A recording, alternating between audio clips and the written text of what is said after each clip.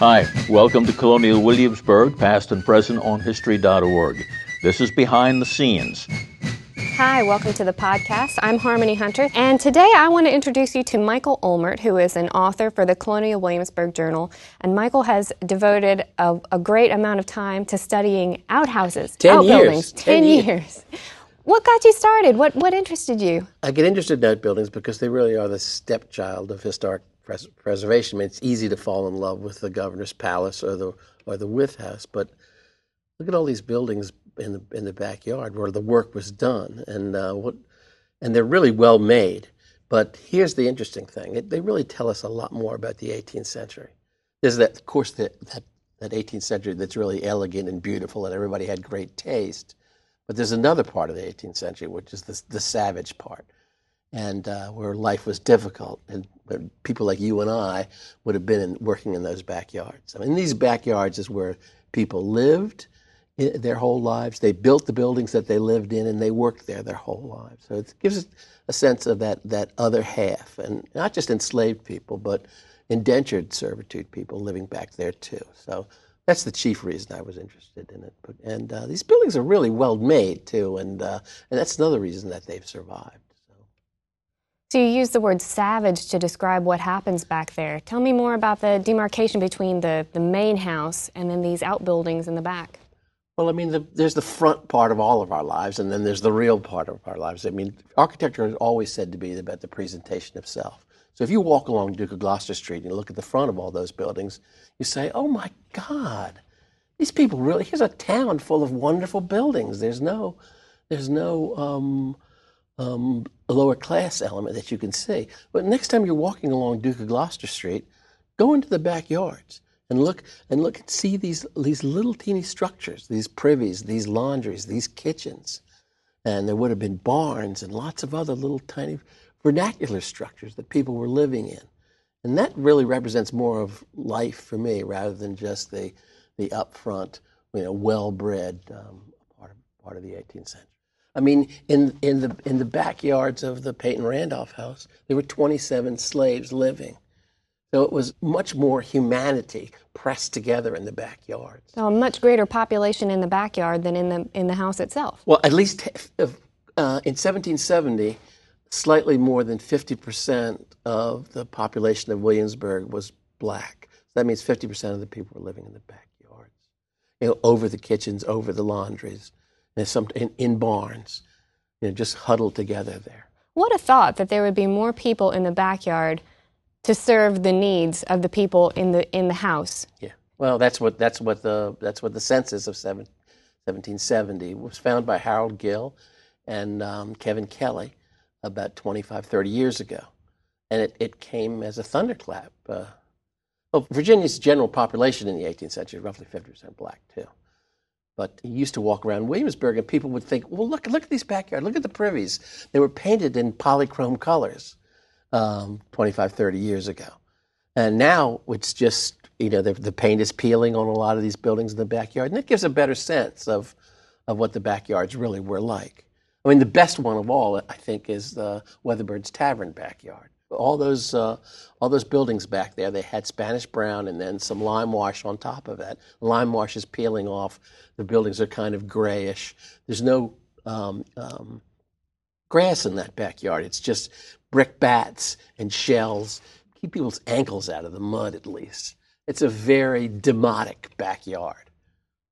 Describe for us some of the buildings that you're talking about. When you talk about this collection of outbuildings, there are several types. What kinds of buildings are we talking about? Well, the basic 8 types that are in this book: kitchens, laundries, dairies, privies, smokehouses, offices, which are a more elite sort of building, dovecotes, buildings for keeping doves, and ice houses. That's 8, and every one of them are texts. They tell us the way we live.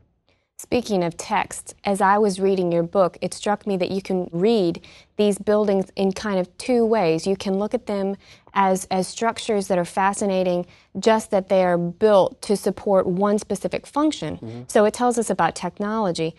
But then there's a second way you can read it, and you can see them as sort of a social history. I think it's associated with slavery. It's the technical term among historians is social separation. It's a way of keeping the races apart. Another term associated with that is rule by ostentation. If you take the covered way between the kitchen at Peyton Randolph and the dining room, there's a sense in which the upper classes did not want to be seen to be having to do any work to make their meals. They just wanted the meals to show up as if by magic. So it happens, it's done by other people. I mean, the white ladies would have walked down the covered way and would have interacted with people actually cooking in the kitchen. But when they sat down for a formal meal, the meals just appeared. And that sort of magic seems to endorse their control of most of the property and most of the wealth in the colony. So it's ruled by ostentation. Would it look any different if God hadn't favored them and blessed them? You see, so it's a kind of performance. And that seems like a mean-spirited thing to say. I'm not judging those people. I'm just saying it really was a theatrical performance, and the architecture is there to show us how it worked and that it really was working that way. I mean, in England, all the great houses, their kitchens aren't separated. They aren't someplace else. They're downstairs, and the meal still appears as if by magic. But because of the racial difference, I think, in the Tidewater especially, and in New England, for example, most of the kitchens are not separate buildings. They're in the main house. So that's a little bit about the social history. What also fascinated me reading this was how specifically these buildings were built to this purpose. Tell me about the architecture of a kitchen and how it is unmistakably a kitchen. What do you see in a kitchen that you don't see anywhere else? Well, a large hearth and a large chimney. Sometimes there's an addition to that chimney that has an oven. An oven is sort of a brick hole, cave, that you put a fire in. You make it very, very hot. Often they don't have flues, so all the smoke came back in the house. You've been to one of those a modern pizzeria that has a wood-fired oven. They just build a fire in there and it heats the thing up. And then they rake out the coals and put in the pizzas. Well, that's sometimes called a two-day or 3-day oven in the 18th century. They'd put a fire in there, let it burn for a couple of hours. The whole mass of bricks holds the heat in. And they'd rake out all the coals, and then they'd put in roasts. And as it cooled down, they put in things that didn't need as much heat, so that then they're doing meringues and then drying flowers or seeds and things like that, or fruits the last days. And there's a bunch of those around town. The other thing about kitchens is they're usually going to be story-and-a-half buildings. And then that half story up above, slaves were living. Hottest place on earth to live in the summertime. And most of them would have dragged their mattress tickings out into the yard and slept in the yard, where they were eaten alive by mosquitoes all summer.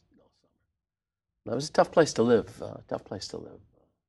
I have to ask you about outhouses, and some of the construction that you found was so surprising to me. An outhouse with 5 seats. Yeah, I mean, that's the great British novelist L.P. Hartley. The opening 2 sentences of one of his novels is, "The past is a foreign country. They do things differently there." And that's a remarkable 2 sentences, because the past is a foreign country. It's hard for us to wrap our minds about, at least my little mind anyhow. Here you have a 5-holder. There are some 7-holders.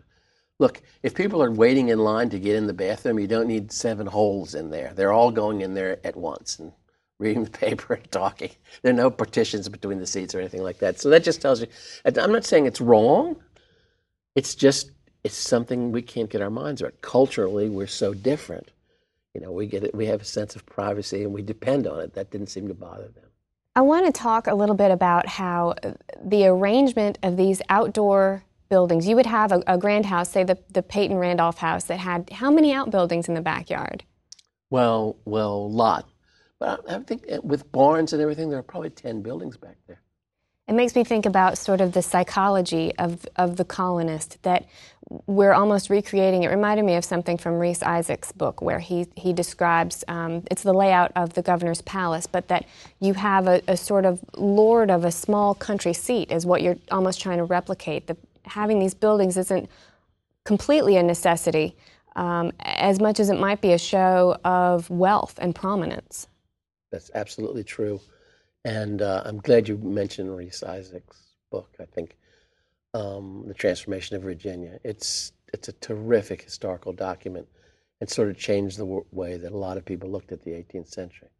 But the architecture also supports that the way that the rooms are laid out, that there are a certain number of people can get so far into the building and fewer people can get a little farther in, but some of the very most important people can get right in the same room with the governor.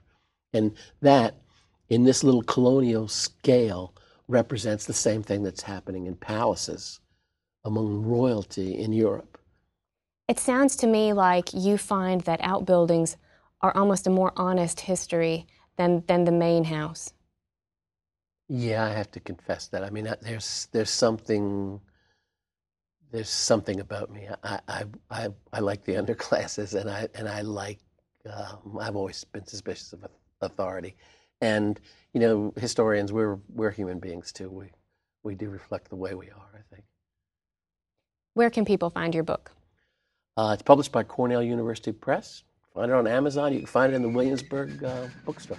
Fantastic. Michael, thanks for being with us today. Thanks for having me. That's Colonial Williamsburg, past and present this time. We like hearing from you. Send us a comment at history.org/podcasts.